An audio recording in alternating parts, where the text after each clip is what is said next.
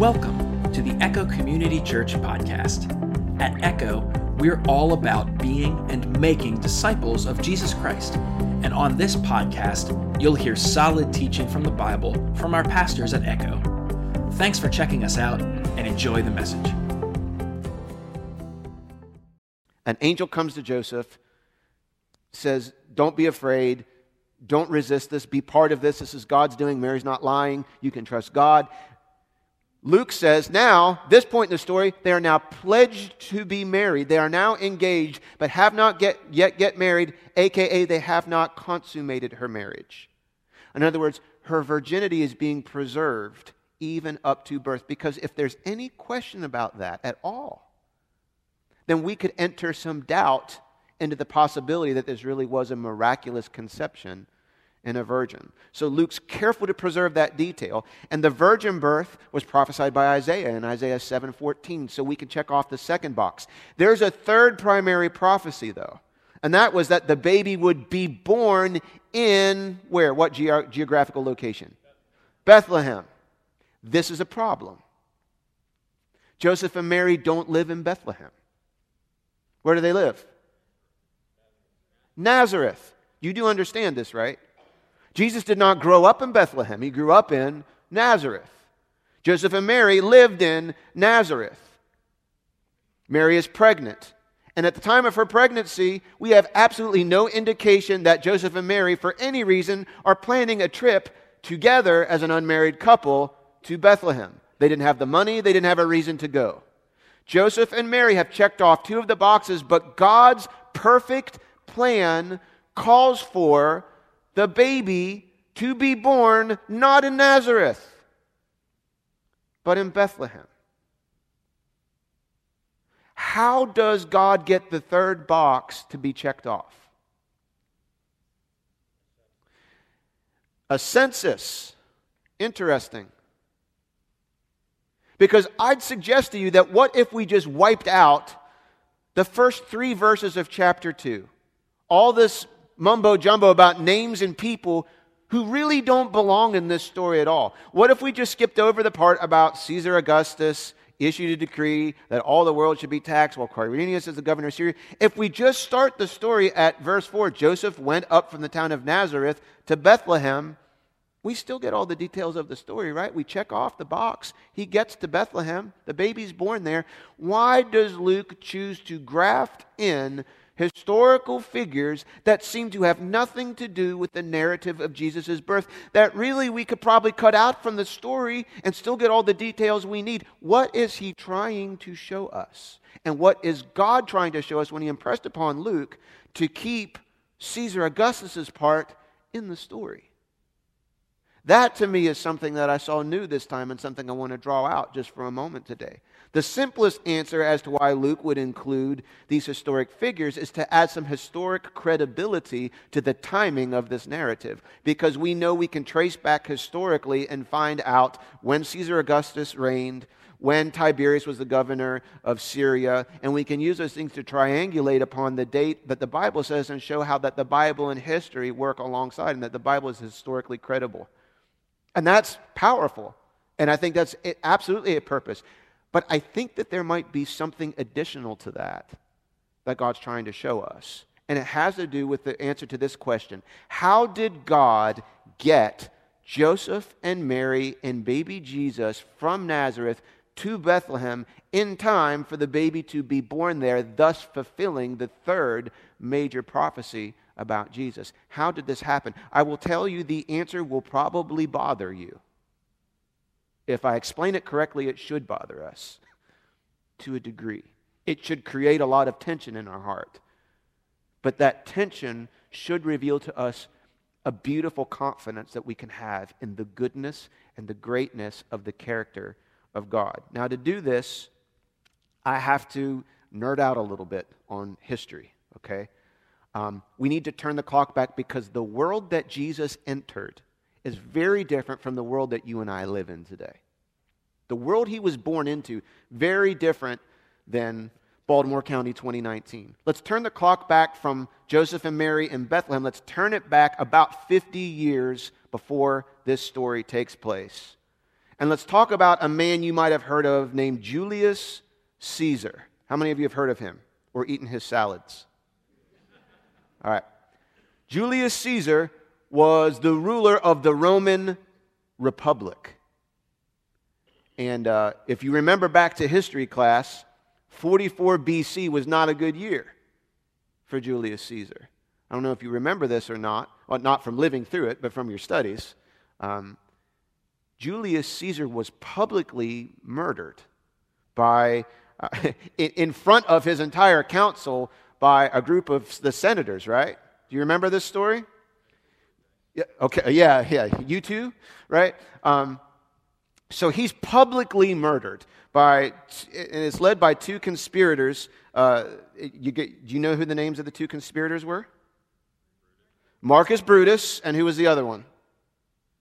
Cassius, okay? Marcus Brutus and Cassius.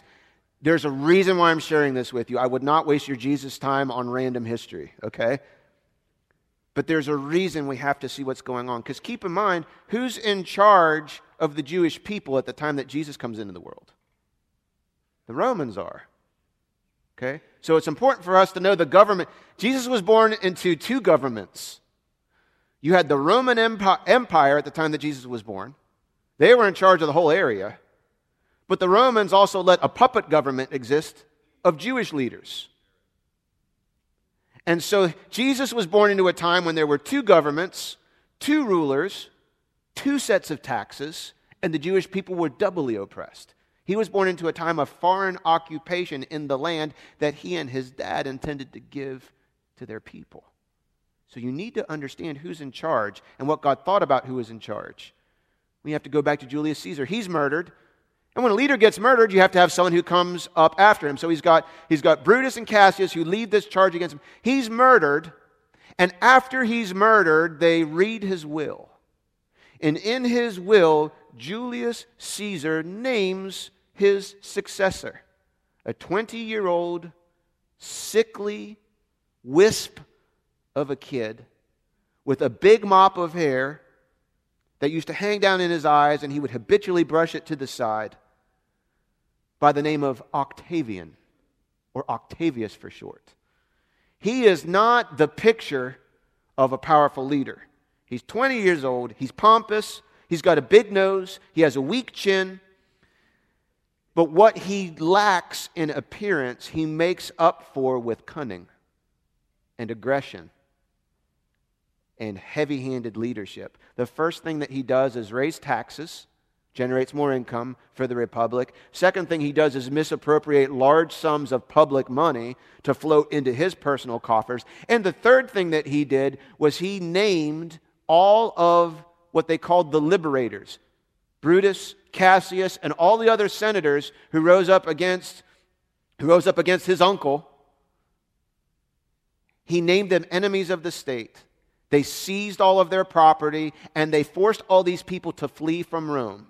And over the next 2 years, Brutus and Cassius built up an army of people loyal to their cause, whose goal was to come back and take out Octavius and then take over the republic and run it the way they wanted to do. Well, Octavius, in the meantime, raised up his own army, and he got himself a sidekick who was much better in battle.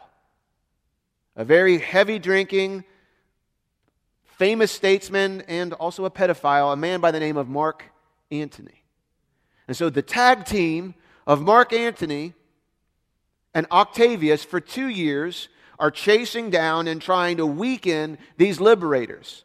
And in 42 BC, it all comes to a climax at a very historically pivotal event called the Battle of Philippi. And at this battle, at the end of this battle, historians have written a lot about it, and it is gory too. I wouldn't even really feel comfortable sharing all of it from the pulpit, but there are thousands upon thousands upon thousands of dead and or dying bodies littered across the battlefield, and they're beginning to be picked clean by birds of prey and by just random people trying to take anything off of these dead and dying men. And at the end of the battle, as the dust settles, Octavius and Mark Antony were the clear victors. But there was a big problem.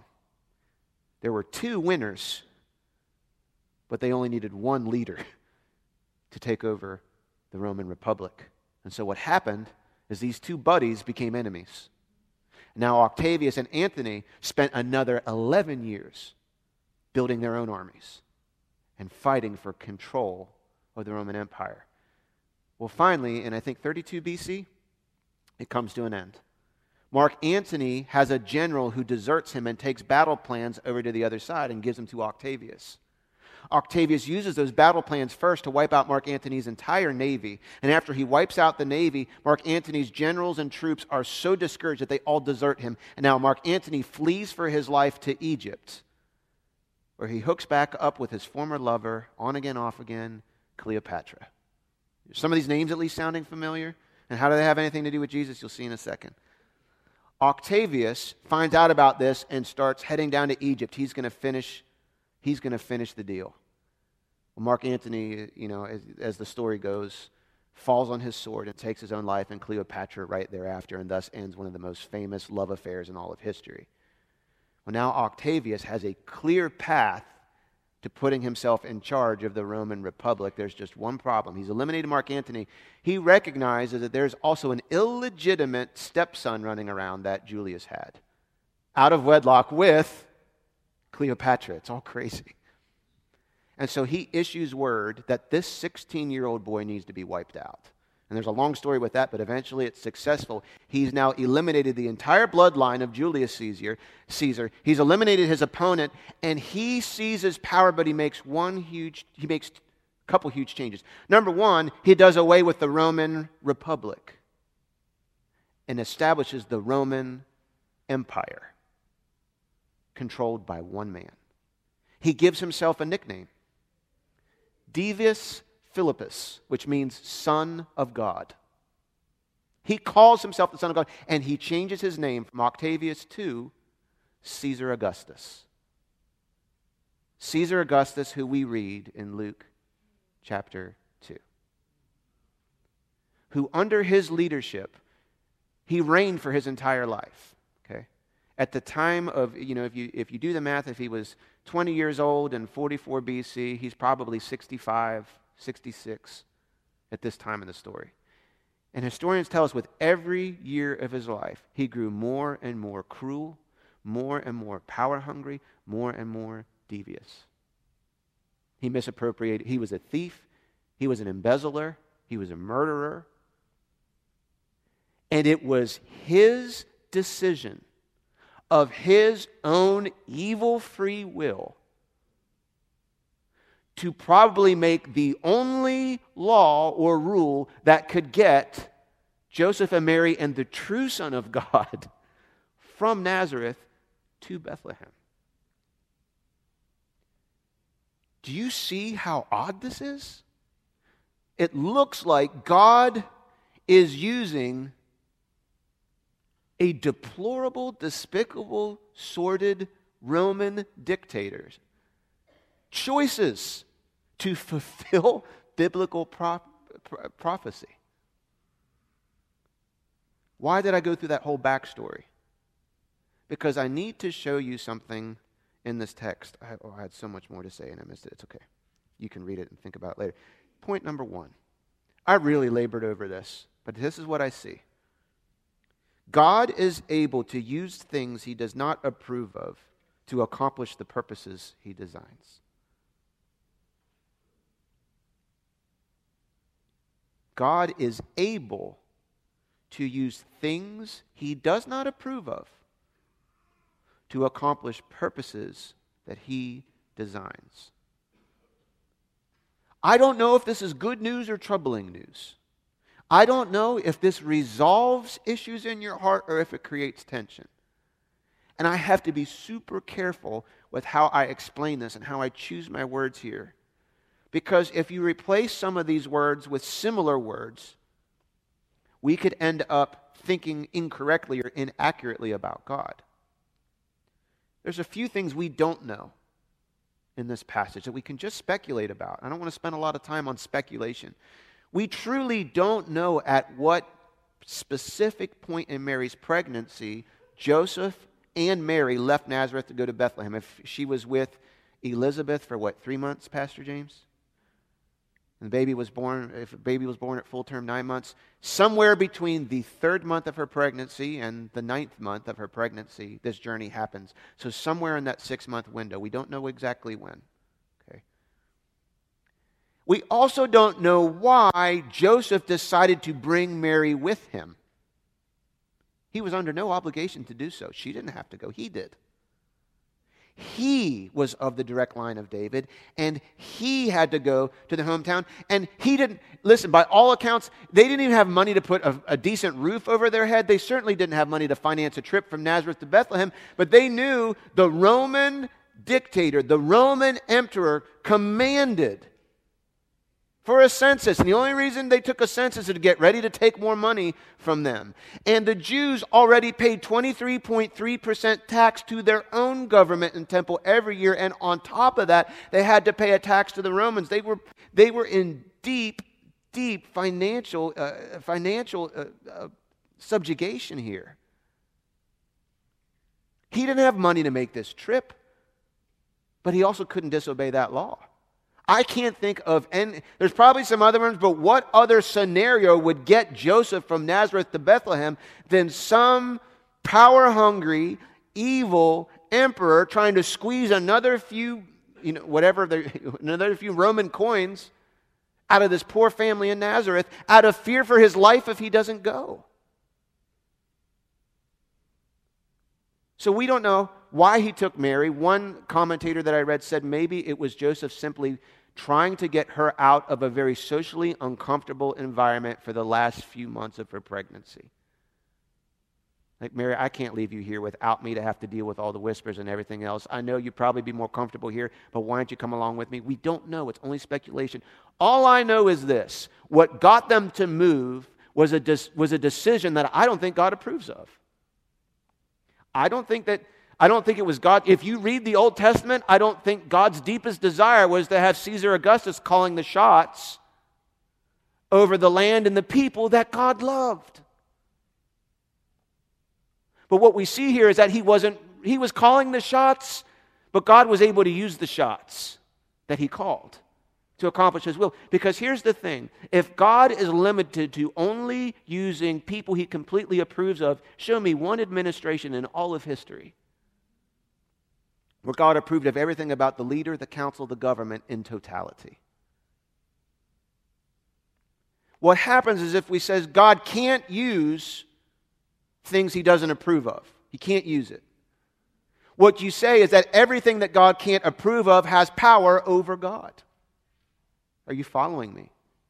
Caesar Augustus could have effectively, by his own sinfulness, blocked the Messiah's entrance into the world. So I can't totally unwind all this. I'm not saying it brings God great joy, or that God manufactures evil and sin, because that's one of the ways he likes to bring his good into the world, through evil that he creates or inspires. That's not what I'm saying at all. There is not any evil in God. None. He is altogether lovely, altogether holy, altogether wonderful. But he is somehow big enough and great enough and mighty enough and creative enough, even when evil people make decisions, he's able somehow to extract good out of even horrible things that people say and do.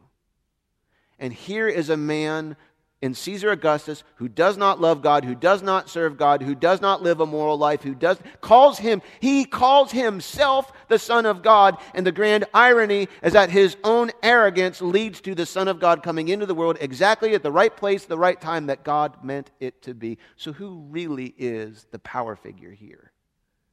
It's God. It gives me, in some sense, great comfort to know that God is not held hostage by evil people with bad intentions. That God is not having his hands tied, even in our most dire circumstances. If you trace through the Bible, you will see from the beginning to the end a thread of people whose lives were deeply affected by unfair, unjust, horrible circumstances, not even by their own doing, and how God somehow, some way, that I don't know that I could ever answer to our satisfaction, was able to extract his purposes and his design, even in spite of those things. I'll give you three real quick. I'll start with J. Joseph, Job, Jesus. Genesis, chapters 37 through 50, talk about a man named Joseph, who, if you study his story very carefully, it parallels Jesus' life. Very, very, very closely, actually. You heard the story of Joseph, guy with many colors, coat? Have you seen the musical? Have you any of this? Okay. Just checking, and send you back to preschool, and back here we'll teach you the story. Joseph was a kid with dreams, wasn't he? Good dreams, God-given dreams. Do you remember Joseph? They called him the crazy dreamer. He had these dreams that he maybe made the not wise decision to share with his brothers. He has a bunch of brothers. He was his dad's favorite. Their whole family had some dysfunction that passed down generationally, which is a whole different message in itself. But his dad made Joseph the clear favorite, and it made his brothers jealous. Joseph has these dreams that all his brothers come and bow down to him one day, and he goes and tells his brothers this. Not a good idea. That's just pressing the buttons, man. And they do him dirty, don't they? First of all, Joseph is betrayed by the people closest to him. Jesus was betrayed by people closest to him. He's sold into slavery, and the amount of money, the shekels tie in with, there's a whole lot of, I won't nerd out on that this morning. I'd like to, but I won't. He's sold into slavery for having a dream that he shared with his brothers that God gave him. But he doesn't get bitter. He works hard. Keeps his chin up. He lives honorably. And he starts getting some more responsibility. He starts to make something of himself. And then he's falsely accused of sexual assault. He's completely innocent. But because the person manipulated him, he gets thrown into prison in Egypt. And he could have gotten bitter. But he stayed close to God, and he trusted him, and God kept speaking to him, and God kept using the gifts in his life, and he was faithful to use those gifts. And through this amazing turn of events, he ends up sitting at the right hand of Pharaoh and is the number 2 in the entire nation. All of his brothers come back. They don't recognize him. They do literally bow down before him. And this prophecy that God has over his life is fulfilled. But how does he get Joseph to Egypt to fulfill the prophecy if he doesn't? A lot of things happened to Joseph that God didn't approve of. But God was able to use Joseph's life and even use the enemies in Joseph's lives as instruments through which he painted the picture of his perfect plan. So much so that God used Joseph to run a good food storage operation to preserve these people through years of famine, and he actually was able to redeem the relationship with his brothers. What about Job? We won't go deep into that. Job is a book that, be careful what day you go to it, okay? Job was someone who God loved, and who God loves us all, but Job loved God deeply. The enemy desired to really have his way with Job. God allowed it. I know even that statement is hard for us to hear. But we don't get too deep into Job chapter 1. We get into verse 20 after he's had thieves come through and take things and stuff has been destroyed and things are burned down. Job says this. It says, Job tore his mantle. He shaved his head. This is where he and I bond. And he fell down upon the ground and he worshiped. Are you able to worship when the walls fall in? Are you able to worship when the people close to you betray you? Are you able to worship when you've been sold out? When you've suffered financial loss, relational loss? When you've been let down by your leaders? Is your response in those moments to fall down and to worship? This is his response. He says, naked I came out from my mother's womb, and naked shall I return. The Lord gave, the Lord has taken away. What's his next phrase? Blessed be the name of the Lord. My God. Wow. He wasn't prepared for this. But here's a man what was his fault? He loved God so much it intimidated Satan. And because of that, this happens. And yet he clings to God. And what he shows us is he can trust the temperature of God's character even more than the temperature of his circumstances. He's saying, yes, things are bad. He calls a spade a spade. He says, he didn't say the thieves have taken away. He says the Lord took it away. Blessed be his name.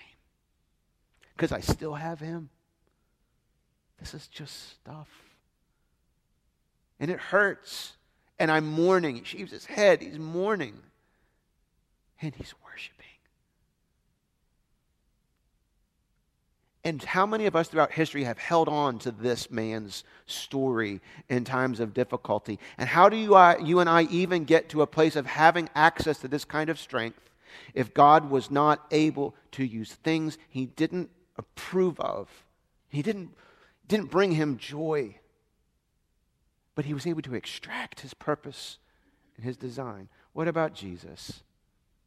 Here's a man who just came to love people, and the people just didn't ultimately love him. He's betrayed by people close to him. He's falsely accused. He goes through a sham of a trial. He's publicly beaten. The charges are changed. We've walked through this all before. He's hung naked on a cross to die. And even in that moment, Jesus recognizes if these evil people don't do the things my Father approves of, if these evil people don't carry on unholy actions, I can't accomplish God's purpose for my life. If these people won't do things that God cannot approve of, if they refuse, I can't die. I can't die this way. Jesus, even in his death, recognized they did not understand what they were doing. Because what they were doing, God did not approve of. But Jesus understood they had to do what God didn't approve of in order for him to bring salvation to you and to me. I know that's a tough, trust me, I'm wrestling with this. Because I don't want to use this point to excuse bad behavior. So let's not do that this morning. But how can we apply this to our lives? We can learn to see our enemies as instruments of God. Not to excuse their behavior, but to say, God, even in my suffering, I trust that you can extract something redeemable out of this. I'll say this. I wasn't going to say this. I feel impressed to say this. God puts people in your lives for two reasons. One, sometimes he puts people in your lives to show you how to be. And other times he puts people in your lives to show you how never to be. And both of those things are valuable. And you can salvage some good out of even the most toxic of relationships. It doesn't mean that the whole thing will taste sweet in your mouth. But God is able to extract something good even out of those types of things. Another thing we can do, like Job, we can learn to trust the character of God above the temperature of our circumstances. And like Jesus, when the rubber meets the road, we can simply submit ourselves to the lordship of Jesus to extract some type of purpose from our suffering. So the first thing I see in those 6 verses is that God is able. He's able to use things he doesn't approve of. How or why?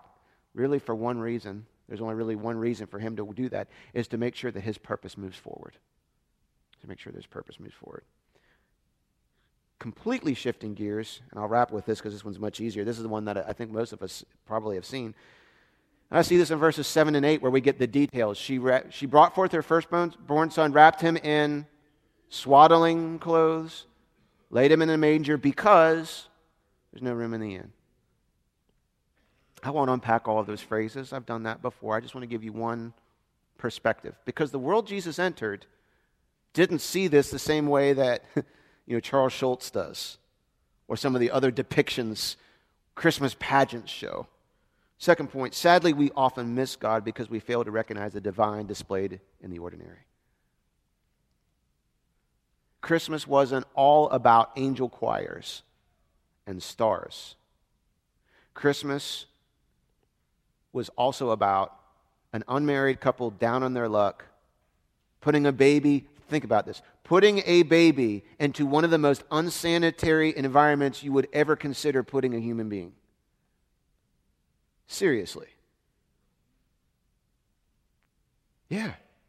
Excrement, feeding trough, animals nipping around. It is not this scene, we have really cleaned this scene up. And we put it in our house and it lights up and you can buy it from Hallmark. We have several, trust me. We have like 13 baby Jesuses all over the house. From little people on up to the ones that the boys are allowed to look at but not touch, right? Nothing wrong with that. But understand, that's not really what it looked like. Can you imagine how many people, Jewish people, God-fearing people, might have even prayed this day, God, be near to me. God, come close to me. I look for you.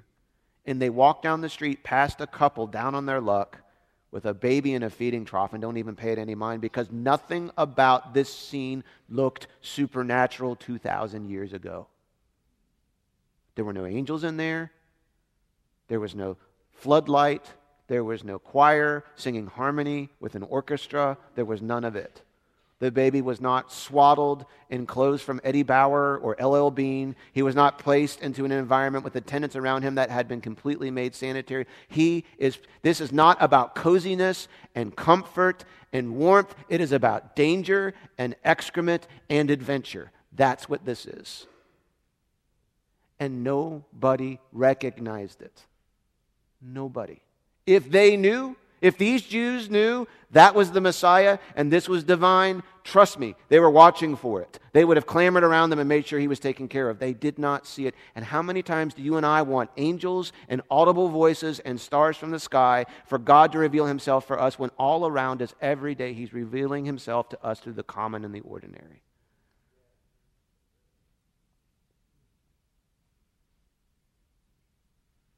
We want God to be majestic, and he is. We want him to move the stars to tell us whether we should buy the car or wait another 6 months. We want him to send an audible voice to us, whether we should have another child or wait. We want him to show Mr. Right or Mrs. Right by just putting a spotlight right on them and having them raise up out of the crowd with the choir sing. And I guess occasionally God does this, and in the Christmas story you have some of that. But very few people got angels. Some people just got shepherds. Very few people got choirs. Most of what God was doing in trying to reveal himself to people came through the common and the ordinary. You may want a booming voice from heaven, and God says, I've given you a Bible. And if you pore over it for the rest of your life, I will speak to you. Through the words typed on the page, I will speak to you. But you say, but no, I want a voice from heaven that's clear. And God says, but there is something that I've given you. God, I want an angel. And he sends your cousin Melvin. You're like, I don't want to, he's the one, I don't want him to come to Christmas. I don't want him to come to Thanksgiving. I don't want to sit next to him at the table. And God uses cousin Melvin somehow to speak. And you say, I don't want that. I don't want you to speak to me that way. I want a voice from heaven with James Earl Jones's voice. That's what I want. Sometimes you want an answer, and God sends you a problem. What does Jesus show us at Christmas? He was willing to leave warmth, comfort, the peace of heaven, and enter world as a help. He could have come as a big, strong general. He comes as a breakable, fragile baby who's not even saying goo goo gaga yet, who needs to be completely dependent. Do you get this? The baby didn't change his own diapers.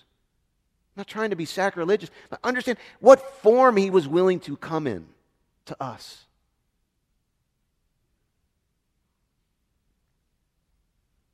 He was willing to leave what he had and be placed into probably the worst petri dish you could imagine that you would put an infant in, wrapped in saliva and excrement and leftovers.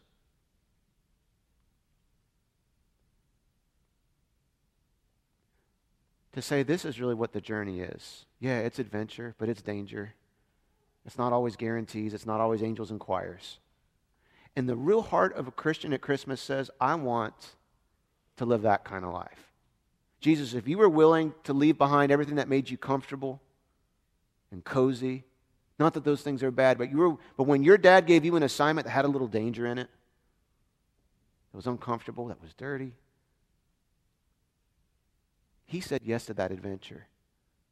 What would you do for Jesus if you could say the same yes to those kinds of adventures?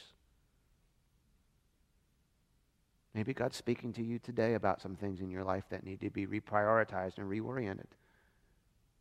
Maybe he's been trying to speak to you through the common and the ordinary, and you're just blowing it off because you want something more divine and big. Well, maybe this is your moment. Maybe me saying this morning is connecting dots to you today. To say, you know what? I need to say yes to some things. Maybe you've been hung up in some things in your life because you're saying, how can God extract anything good out of all this garbage that's happened to me? Those things are also part of this Christmas story and this Christmas narrative. And I hope that God's able to minister to your heart this morning. I'm going to invite the worship team to come back. Let me pray over you today. With every head bowed and every eye closed, do you need to have a relationship with Jesus today? Would you like that? Look at everything Jesus was willing to do to draw near to you. Maybe you'd like to draw near to him today. Maybe you want to be complete like what we talked about earlier on. Maybe you recognize there's an incompleteness about you. Maybe you even recognize right now, you recognize that there are some things that are wrong in your life. We call it sin, disobeying God, living as if we know better than he does. And the Bible teaches us that our conscience and our heart and our spirit gets uneasy in those moments. We feel dirty. We feel bad about ourselves. We feel regret. We feel guilt. And there's all different kinds of ways we cope with it, but none of them compare to what Jesus does when he covers and he forgives and he cleanses as only he can, because he's the only one who's already taken all of the penalty for your sin. So I want to invite you, if you'd like to begin a relationship with Jesus today, or maybe you've strayed from him and you want to hit that reset button, surrender your life fresh and new to him today. I'm going to lead you in a prayer that talks about admitting, believing, and choosing. Admitting that we're sinners, believing that Jesus is who he says that he is, believing in his life, his death, and his resurrection, and choosing his leadership in our life. Let me pray for you this morning. If you'd like to begin a relationship with Jesus, my voice lasted just exactly long enough. If you'd like to begin a relationship with Jesus today, I want to invite you to just repeat this prayer after me. Dear Jesus, I admit that I'm a sinner. I believe in you. I believe you lived a sinless life. I believe you died on the cross as my substitute in my place to pay my penalty. I believe God has accepted that payment through you for me. And I believe you rose from the dead. I accept forgiveness for my sins. Please clean me up. I welcome you into my life. And I choose you as my Lord and my ultimate leader. I'm going to live your way, not my way. In your precious name I pray. Amen. We hope you enjoyed the Echo Community Church podcast. If you prayed that prayer at the end of the message and began following Jesus Christ today, we'd love to celebrate with you and give you some simple next steps to take as you begin your new life with him. Just email us at info@echochurchmd.com to let us know. If you'd like more information about Echo Community Church, you can check out our Facebook page or our website, echochurchonline.com. Thanks so much for listening.